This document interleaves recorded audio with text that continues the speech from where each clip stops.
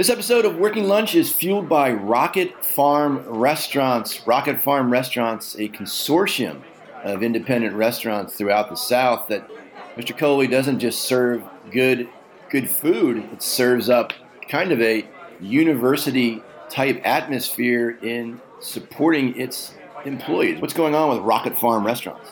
Yeah, I would note it, in the coverage of this, I would note that, McDonald's is probably best known for Hamburger University. I feel like that was a kind of a miss in the coverage, presenting this as, this unique thing. And it is unique in some ways. But, yeah, so their university features over 20 classes on topics like hospitality management, finance, marketing, diversity. And, it's essentially they're upskilling their workers. We talked a lot about like the Walmart academies over the years. We talked about what Amazon has done, having essentially a community college within their facilities to train workers for their next job outside the company. And this is essentially the same type of concept. Franklin, one of their main HR executives said that when the company loses a skilled hourly employee to another restaurant for $1 or more an hour, the replacement cost of that employee is more than $1,200 per person. Talking about the cost of turnover. He said in their company it's closer to $2,000 in turnover costs every time they lose an employee. So they're trying to invest and keep their employees so they can manage that risk and have some level of predictability. So pretty interesting concept. They've got a number of restaurants, Le Soup in Nashville and The Optimist in Nashville and State of Grace in Houston and Superica Tex-Mex in Atlanta and Charlotte. They've got a nice parcel of independent restaurants, but kind of a very interesting approach that they're taking it. And on that note, let's do the show. May I help you? We need to talk about your flair. I think I'm going to have to go superside. I'm proud to be a bartender. Ain't nothing wrong with that. We need a political revolution. Mr. Vice President speaking. Come on, man. With all due respect, that's a bunch of malarkey.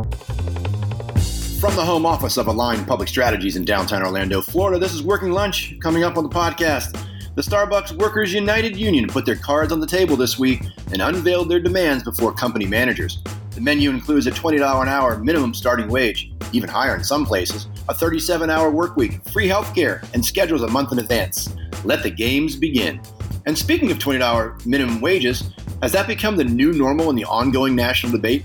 Has the fight for 15 become the tussle for 20? We'll take a look. And the labor community has come out with a number of new economic studies to validate their positioning on the wage issue. Is the industry data, to the point it exists, robust enough to counter? We'll dive into that. We'll discuss those issues and wrap it up with a legislative scorecard.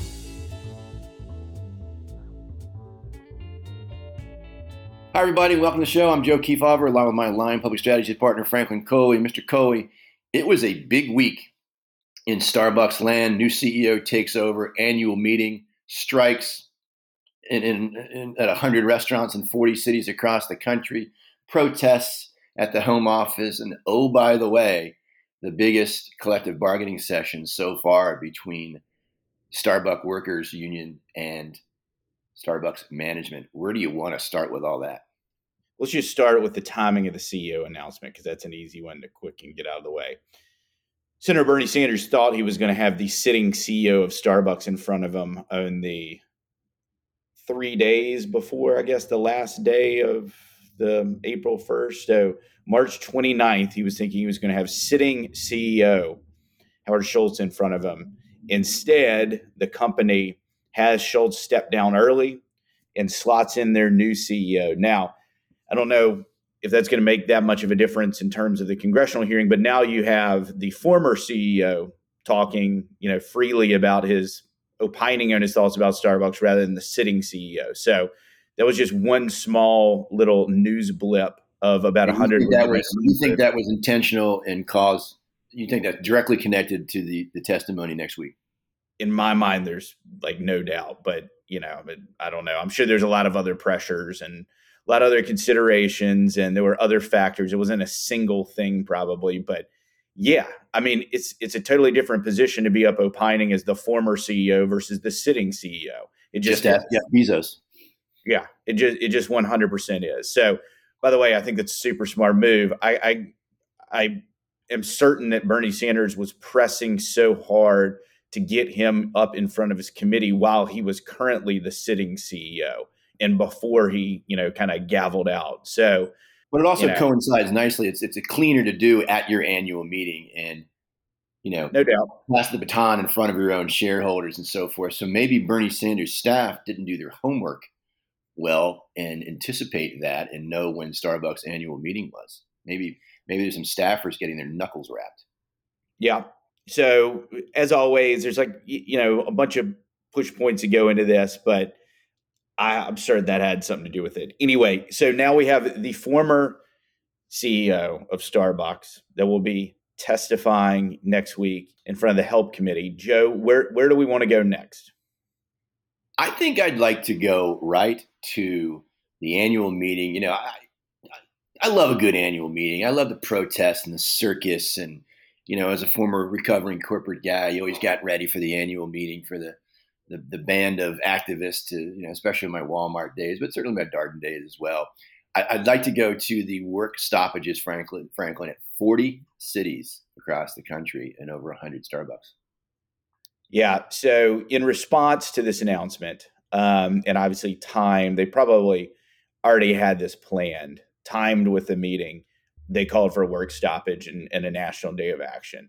And we had said, it's, to be Nostradamus, but, last year we said as we got into 2023, we're going to see more national days of action and more frequent work stoppages as, negotiations kind of ramped up and got more intense. And that's what we're seeing. I think this is our third or fourth. I can't even remember, but, we've had a lot in the past few months, maybe not since the new year, but going back into December, towards the end of 2022, we've had, I'm going to say at least 3 off the top of my head, but we're going to see more of that. And we had that this week, Joseph. Where next? It's just so much to unpack. So let's take it to the split screen in Washington, D.C. next. So we have the Democrats are going to haul Howard Schultz up next week.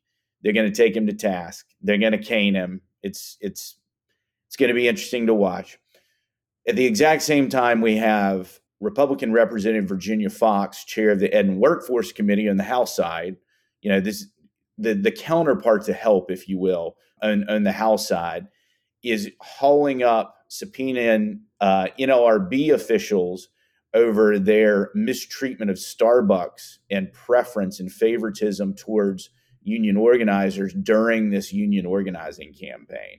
So, you've got this Democrats controlling the Senate, Bernie Sanders and the Help Committee, and then you've got Repubs in the House acting as a tack dog on behalf of Starbucks. So this is not the position generally you want your brand in, where you're becoming like the political football on both sides of the aisle in split screen congressional hearings. It does happen to brands from time to time in different scenarios, and it's important to set your true north and stay on it. And so that's, I assume, what Howard Schultz will be trying to do next week. So that's a congressional split screen. What's next, Joe? What do we want to get to next? Let's wrap it up with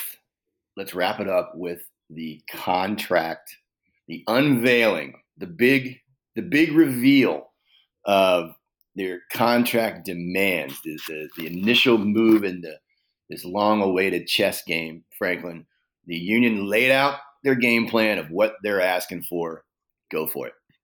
Okay. So this is we've talked previously about how all these individual units had to get on the same page in terms of putting forward a slate of demands to the company, that there was kind of an internal game that the union had to win before it could even start to worry about the external game of winning any concessions from Starbucks.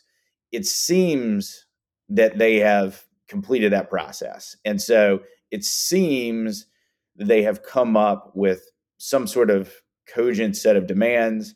Timing could be better since we've got the former CEO in front of Congress next week. But their demands seem to take the shape of a $20 an hour starting wage, which I don't think is super unexpected. I think we've seen that before. This is probably the part that that this is the part that you found the most interesting, Joe, and that I find the most interesting and probably warrants a little discussion. A 37-hour week guarantee of hours for full-time employees. It's a super interesting number to settle in 37. 100% healthcare coverage. But then the other piece in the scheduling is scheduling stability, kind of fair scheduling, schedules submitted in advance, basically set on kind of a monthly basis. A monthly schedule. I think it's pretty interesting. A monthly schedule, man. Yeah, let's hit pause on that. Let's put a pin in that. Let's come back to that. Credit card tipping at all stores. In some markets, they're asking for higher hourly starting wage than $20 an hour, up to over $25 an hour. But those are the main things. So 37 hours, Joe, and a month in advance. Talk to me about that.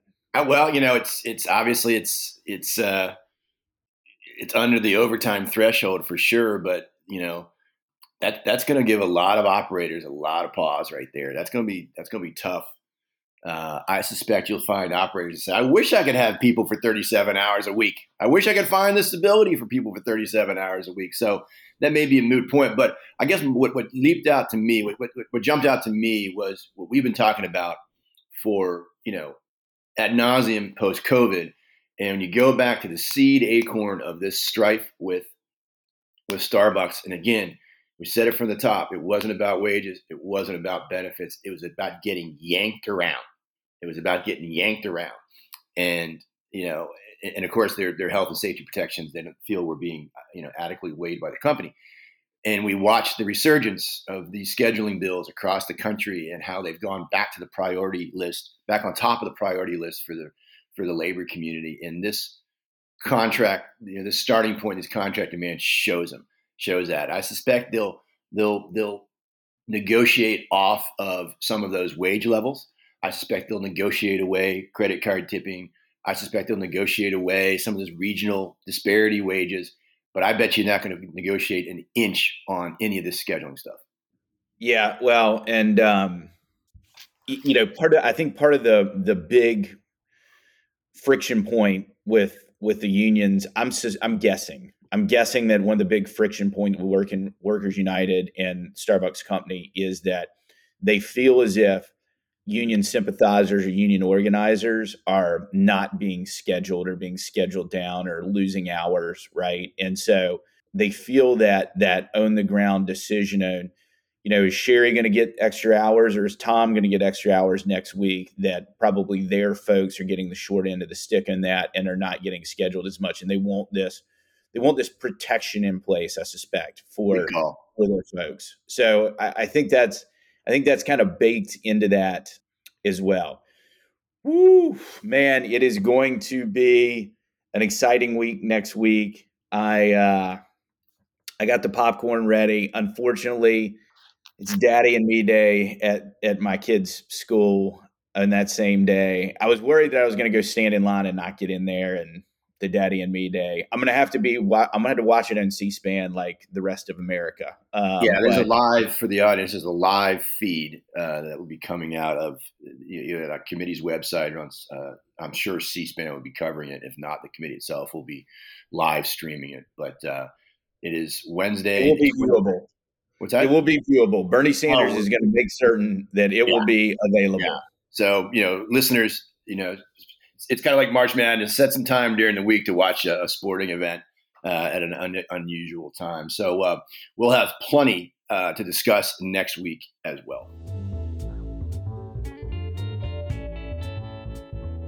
Mr. Coley, remember a time not so long ago when President Barack Obama, in one of his initial State of the Union, stood in front of the Congress and called for a 10-10 minimum wage. And at the time, the labor community had started rattling the swords. And, before too long, we were talking about $15 an hour for minimum wage. And many in the business community guffawed and laughed and, all shucks, that's hilarious. And pretty soon, myself included, just a little footnote. Okay. And before too long, that the giggling stopped and the reality set in that that $15 was kind of a real thing, and it was kind of here to stay. And then a lot of things happened. The economy, caught up to it. Labor shortages. Oh, by the way, a pandemic. $15 an hour seems like a safe harbor these days. And knowing this, the labor community has staked out a new position where it seems like over the last few months, $20 an hour has become the new norm, the center of the playing field. We just talked about Starbucks and their contract demands. In the scorecard, we'll talk about a new contract that Disney announced yesterday with their unions where they're going to $20 an hour. Is $20? Are we in 2023 with $20 an hour, the same place we were 5 years ago with $15 an hour? Yes. And we will see close to or at a $20 minimum wage in those first wave $15 states and cities, I suspect, within the next, maybe not this year, but the next couple of years. We're definitely, I mean, it is nuts. It is crazy. $20 minimum wage is crazy. I think that this one's, again, the unions, the entire labor activism community, unions included, they are, I guess it's because of the nature of their business. They can play the long game. They can play chess, and we have to play checkers because on our end we've got to execute payrolls this week and we've got to run businesses today. And it's a little bit of a short-term play. But Mr. Coley, on a lark yesterday, I went and me and technology, we're not exactly allies, but I did the best I could and went and got on some job boards like ZipRecruiter and some of the other job boards, and I put in. I'm just kind of using Red Lobster as a stalking horse and a couple other brands. However, are you getting ready to announce you're leaving Align Public Strategies? I was trying to see what the advertised wages were out there, and I picked a few markets across the country. I was in Montana, I was in Rhode Island, I was in Texas, and even with the labor shortage, there were still advertising jobs well below that $20 mark. I was kind of investigating this in context for this conversation. It seems like when we were talking about $15, the wage on the street was a little closer to the $15 than the wage on the street now is to the 20. Am I wrong on that? I feel like you may be wrong. So I was driving through. I went to North Carolina for spring break, whatever. 2 weeks ago, last week, I don't know, it's a blur, but I was in 95 in the middle of Georgia, like nowheresville. I mean, it was on the side of 95. So, but it was basically nowheresville. It was a brand new box and they were advertising a $14 an hour starting wage with like full benefits and their little placard in the store. And by the way, they were also forcing me to use the kiosk. So that's, they were clearly like training all the people there that, there was one person forcing the kiosk and then there was no one else. There was no one behind the register. But $14 an hour starting wage in Georgia, like 5 years ago, in middle rural Georgia, even, particularly 10 years ago, it's like, would have been crazy. I feel like that's a big jump from 14 to 20 still in Georgia. I feel like it's as big a jump as it would have been from $10 an hour to, well, I guess it's technically by the numbers a smaller jump than $10 an hour to 15, or maybe it's equal. But man, 20 is a big jump. It's a big jump. Well, we're going to the new norm. And we're going there. It's going to happen. And, again, polling data, take it for what it's worth, but there was a bunch of data, I think we talked about a little bit last week on the pod up in Massachusetts. They're talking about a $20 minimum wage and going to the ballot there and showing something like low 60s support for a $20 minimum wage. I mean, that's pretty. Let me direct our listeners to two things this week that I think are super relevant in this minimum wage fight. And we had something in Midnight Reads. I don't have the headline in front of me, Joe, if you happen to have that. But the one article that's worth looking at, there's a Politico article headline, "The Minimum Wage Fight That Will Define the Decade." And it really is about New York. It really talks about the fight between progressives in New York and the more kind of centrist Democrats, including the governor, that want a more kind of modest approach to minimum wage that, and indexes to inflation over the long term. The other point tied to that, the other thing I want to flag for listeners is McDonald's came out this week, and there's a blog post in their website supporting the governor's position in New York on minimum wage. And essentially how they articulated that support was they said, look, it's a minimum wage that applies equally across all industries, which we're in favor of. It's an equal playing field, which is obviously a direct contrast to the state of play in California, where the industry has been singled out and discriminated against in terms of these wage hikes. And two, like what they articulate in that post is it's phased in over time. And so it's not an immediate hit, and it includes an inflation escalator, which, they say in the post they like because this makes it predictable for business owner and operators to manage risk over the long term, to know that year over year it's going to increase and have a sense of what that amount's going to increase by, instead of people waking up this morning and going, let's raise the minimum wage to $20 an hour, and it's a $5 increase over a year or 2 years, or, it's a pretty steep increase that you can't plan for. And so I think that's a big deal for, McDonald's, a leading voice, if not the leading voice in the industry, to come out in support of a minimum wage increase, period, but particularly in New York. And I think this Politico article, if you give it a Google, puts good context around, why this is an important conversation in New York and elsewhere.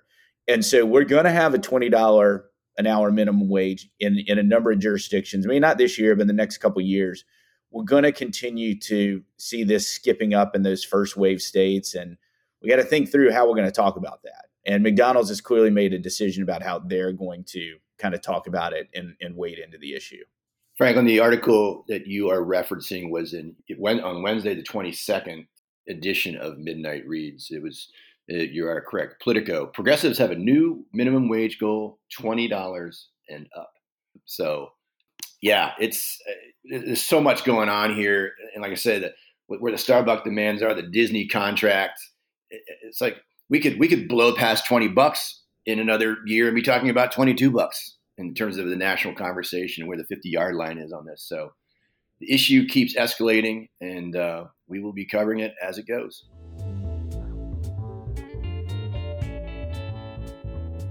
Well, as our listeners and friends of our firm know, we've talked at length over the years about the life cycle of an issue. And Mr. Cole, you and I have talked about how academics talk about the economics of minimum wage increases and the effect they have on the economy. And then part two, step two is the activists take that data and run with it and create a conversation. And then step three is they socialize it among friendly, progressive legislators and get the Bernie Sanders and the Elizabeth Warrens ginned up on it. And step four is they bring on other more moderate legislators and kind of mainstream the issue and make it more centrist. And then step five, they go through with legislation.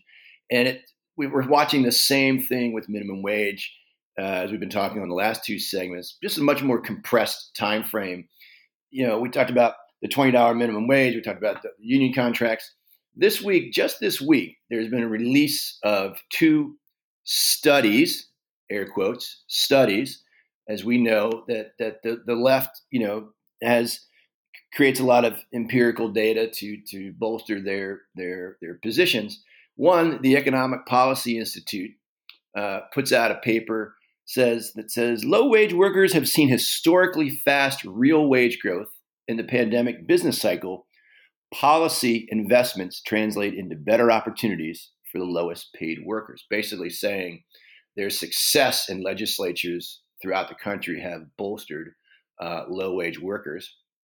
And then, of course, right on cue, UC Berkeley puts out their study as to how minimum wage increases bolster and help small business people. Franklin, I've talked forever about how well choreographed the activist left is. Aren't you impressed that on the eve of all this minimum wage stuff, here comes the data, like the cavalry coming through? It's amazing coincidental timing, Mr. Kiefhofer. Yeah, and it's totally predictable what the results of these studies are going to find. You know, we said it many years ago.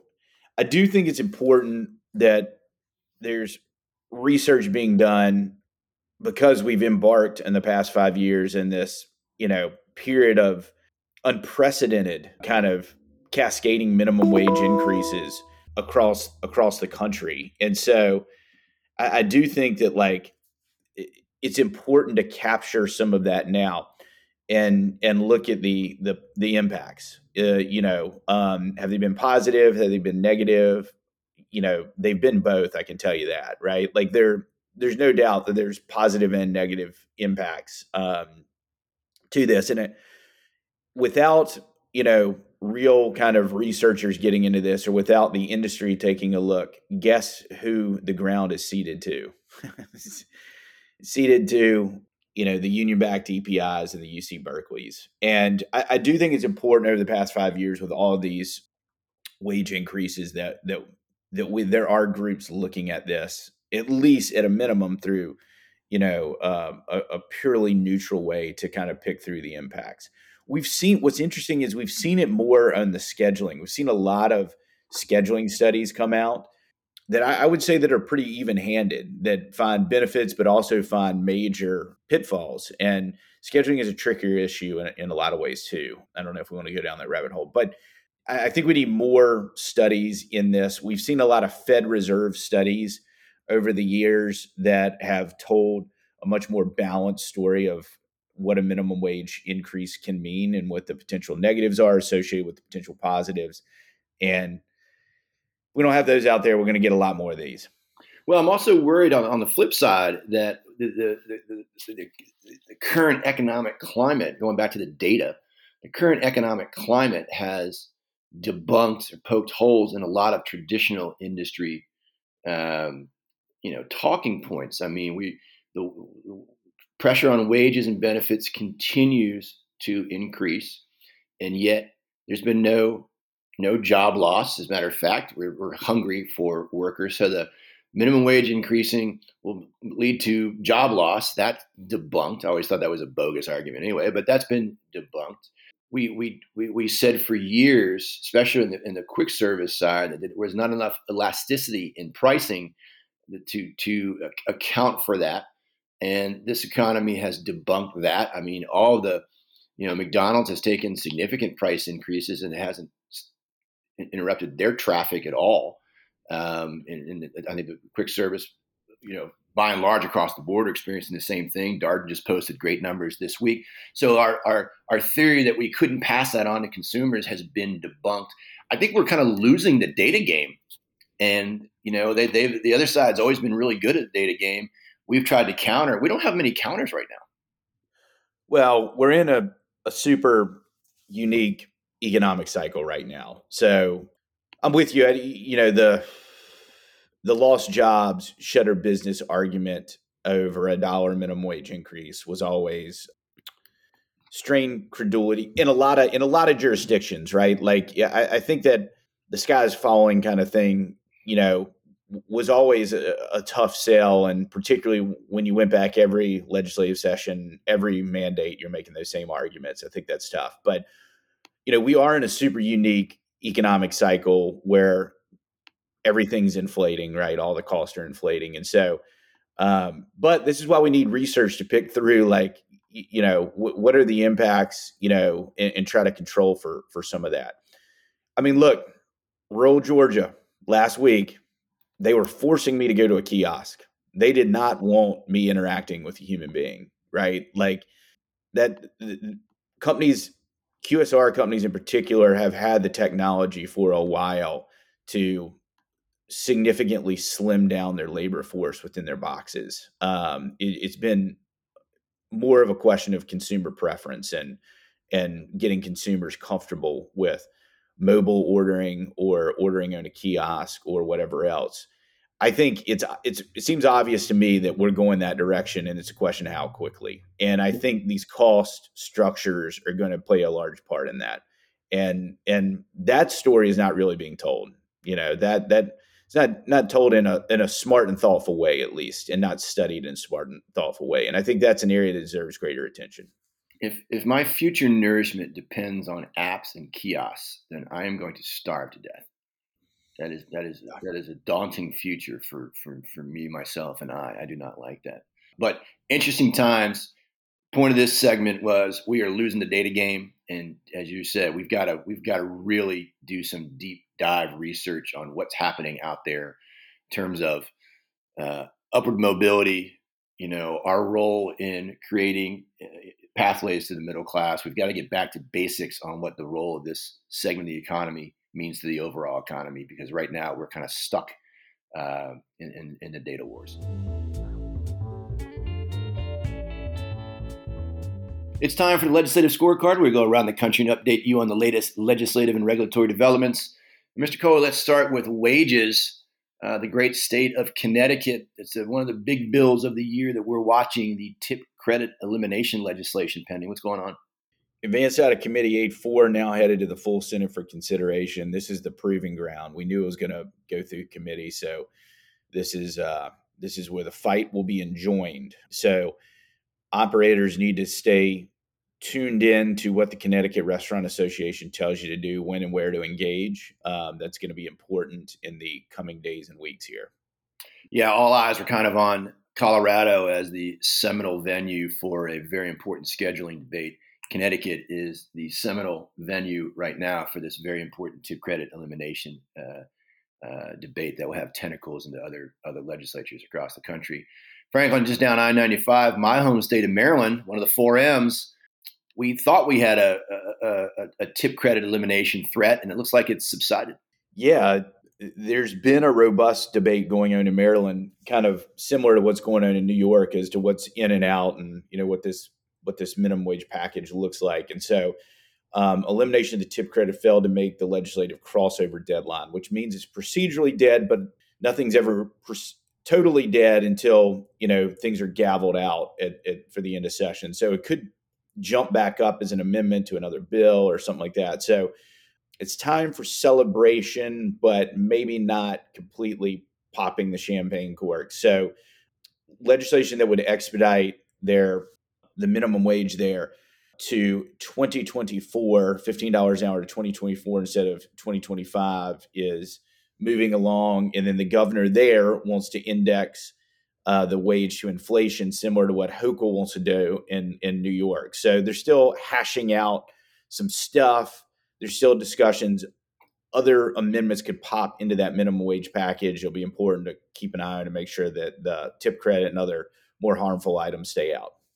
And Franklin, just point of clarification, just very important. And they don't drink champagne in Maryland to celebrate. They have Natty Boh beer and a bushel of crabs. That's how Marylanders celebrate. No champagne in Maryland.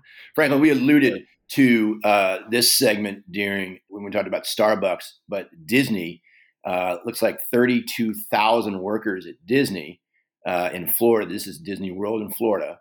Looks like they've ratified a new union contract. Talk about the component parts of that contract, because it's important to the overall job market. 37% pay raise, so up to $18 an hour, and it's going to be rising to $20 an hour by 2026. Universal announced some weeks ago, this has been under negotiation with the unions for some time. Universal got out ahead of this, non-unionized, and announced some weeks ago. I'm pretty sure it was $18 an hour starting pay. So, the market was already, the Orlando hospitality market was already moving ahead of this announcement. And, once Disney and Universal go to 18, that's it. That's the market. So, yeah, to the earlier conversation, that ain't that far from 20. And, we're down here in Orlando, Florida. So does it undermine what Starbucks is, with the Starbucks union? Does it undermine their 20 and north of $20 demands, or have they baked in some wiggle room to negotiate down to an $18? Yeah, I think that's right. And, look, they're just putting out a national marker too. I think they will end up negotiating out on a much more regional basis too, if not individual store basis. So they're just putting down kind of a national marker at 20, but I suspect that those contracts will look very different based on region. But yeah. And Frank, we talked about how Colorado is kind of the big venue for scheduling, Connecticut, the big venue for tip credit elimination. The big paid leave bill we've been watching this session is in Minnesota. And while no legislative activity happened this week, certainly the supporters turned up the volume at the State House. Supporters turned up the volume in the State House, and the Legislative Budget Office released the price tag for this potential program. $668 million, which, opponents, cried foul pretty quickly that, this is unaffordable. So something is basically going to get over the finish line here is what it's looking like at this juncture. It's a question of what is included in there to get the price tag to where everybody's comfortable with it. And so that's where kind of the negotiations are settling right now. What they've been shooting for, what advocates are hoping for, is 12 weeks of paid family leave with an additional 12 weeks of paid sick leave. To make everybody comfortable, the governor and legislative leadership may come off of that, and we may end up with a more modest package. But the way the energy is going around this, I think we're going to end up with something. The employer community has not really opposed it like we've seen in other states, because this is a split. The cost is split between the employer and the employee. So it'll be interesting. We'll keep watching. We'll see where it lands. Franklin, your fellow North Carolinian, Congresswoman Virginia Foxx, the chair of the House Education Labor Committee, she's been a stalwart supporter of our industry, a stalwart supporter of the franchise business model. This week, she upped the game. She issued a subpoena. Her committee issued a subpoena to the NLRB. What's going on there? Yep, and we kind of quickly referenced in the earlier conversation, but she issued a subpoena to NLRB officials over the way that they have mistreated Starbucks, the company, or favored the union over Starbucks, the company. So they've sent this over. They've shipped it out to the chairman and to the general counsel, but they're really targeting, and I don't have the names in front of me. It doesn't really matter that much what the names are, but they're really targeting some low-level officials that were involved in some very specific elections. So they feel as if these low-level officials made some calls or favor the union. And anyway, this is going to be interesting. This is the split screen we'll have in D.C. next week. Yeah, and it appears that somebody within the NLRB apparatus thought maybe there was some merit to Starbucks complaints, and they were overruled, and so they're subpoenaing, trying to get that correspondence, see what really unfolded there. So super interesting times at the NLRB. Let's stay with that agency. Jennifer Abruzzo, the general counsel, Franklin, sent out a memo out to the field saying, "Look, guys, I told you couple months ago, bring me some fresh meat, bring me some cases." And she kind of cracked the whip this week and said, "You haven't brought me enough, bring me more, double down." What's going on? I mean, this is ridiculous. She essentially sent out a memo saying, "I'm fishing for cases to overturn precedents. Send me some cases that are anti-worker, so that we can flip over these existing precedents and establish new precedents that favor our view of the world." That is bold, my friend, and obviously it's going to be problematic for the employer community. But I mean, fishing for cases anyway. Yeah, that's what happened this week, Joe. It's unreal, man. Unreal. She basically chastised her own group for not bringing enough fodder to the home office. Kind of interesting. Mr. Cole, in the legislative process, usually a bill is introduced the way the author wants it. It's kind of the high water mark, and it gets amended and watered down through the process and compromised. And what comes out of the other end is usually somewhat different than what starts the process. In Illinois this week, they've had a pay transparency bill pending for some time now. it was heavily amended this week, and it appears it got beefier. It got more stringent. Mr. Coley, what is going on in Illinois? Well, we talked about this in a lot of jurisdictions over the years, but yeah, it's pay transparency. What it got amended in was wage, salary range, general description of benefits. That all has to be posted, announce, post, or otherwise make known all opportunities for promotion to all current employees no later than the same calendar date that the employer makes an external job posting. And it would attach a bunch of civil penalties to this. So this is just part of this kind of ongoing push in the pay transparency space.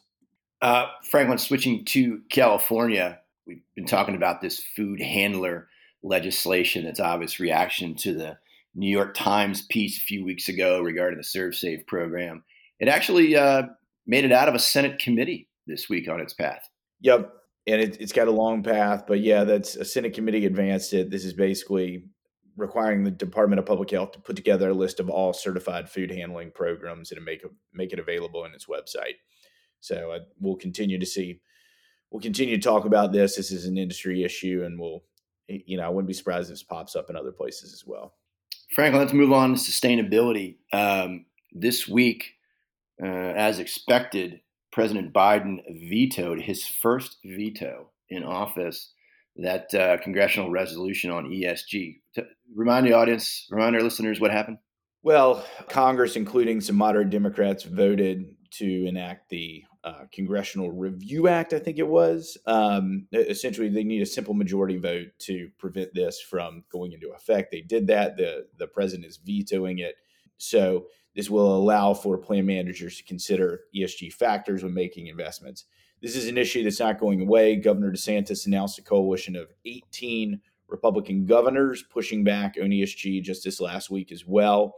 So we've got a ton of activity at the state level on this issue, and House Republicans are also Congressman Patrick McHenry and the Financial Services Committee is also beating the drum on this, as well as many other members. So this is an issue that this little episode is done, but this issue is not going away.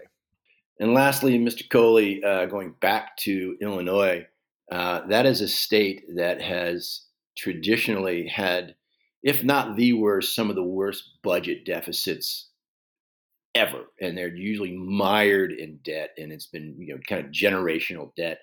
And they find themselves in a rare moment of surplus, and the governor's just found a bunch of extra money under the seat cushions and throwing them out to the restaurant industry. What's going on? Yeah, it's $50 million.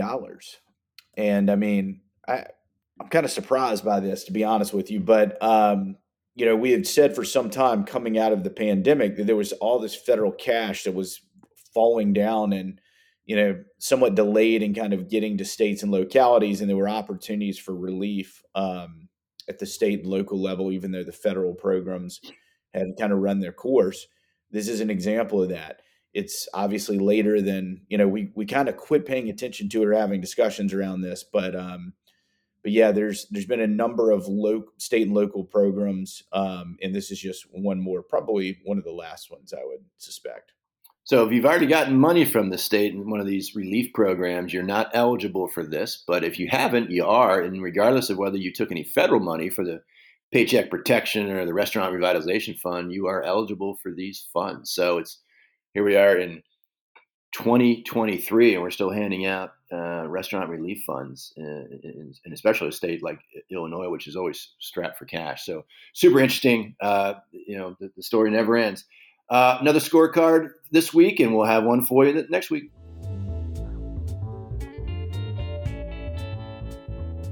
Well, Mr. Coley, as we tape this on March the 24th, we are a month away from one of the best restaurant industry gatherings, a must attend event on the restaurant industry calendar, the Restaurant Leadership Conference in Phoenix at April, 16th to 19th, I think, Mr. Coley. Will you be attending the Restaurant Leadership Conference? I will, and I will be packing my running shoes because, man, I love a good we could hike up South Mountain or one of the other trails in and around the Phoenix area. So I'm looking forward to seeing everyone there and seeing you potentially up on stage, my friend. I have a little magic act, with the saw and the woman in the coffin and the box and everything, and kind of doing our thing. But no, you and I will be participating in a panel there. It's a great gathering. Going through the attendance list yesterday, it is a who's who of the restaurant industry. So mark your calendars for this coming April, Phoenix Restaurant Leadership Conference. Be there or be square. And on that note, we'll wrap up the pod for this week, and we'll have another one for you next week. Until then, stay safe and stay informed.